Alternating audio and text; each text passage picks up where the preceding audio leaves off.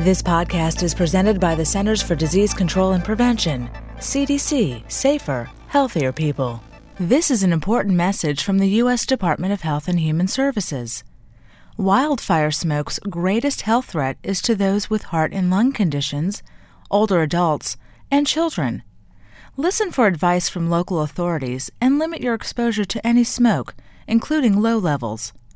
Keep your indoor air as clean as possible. If you have asthma or other lung conditions, follow your respiratory management plan. See a doctor if you have a hard time breathing or if your normal symptoms worsen. To access the most accurate and relevant health information that affects you, your family, and your community, please visit www.cdc.gov.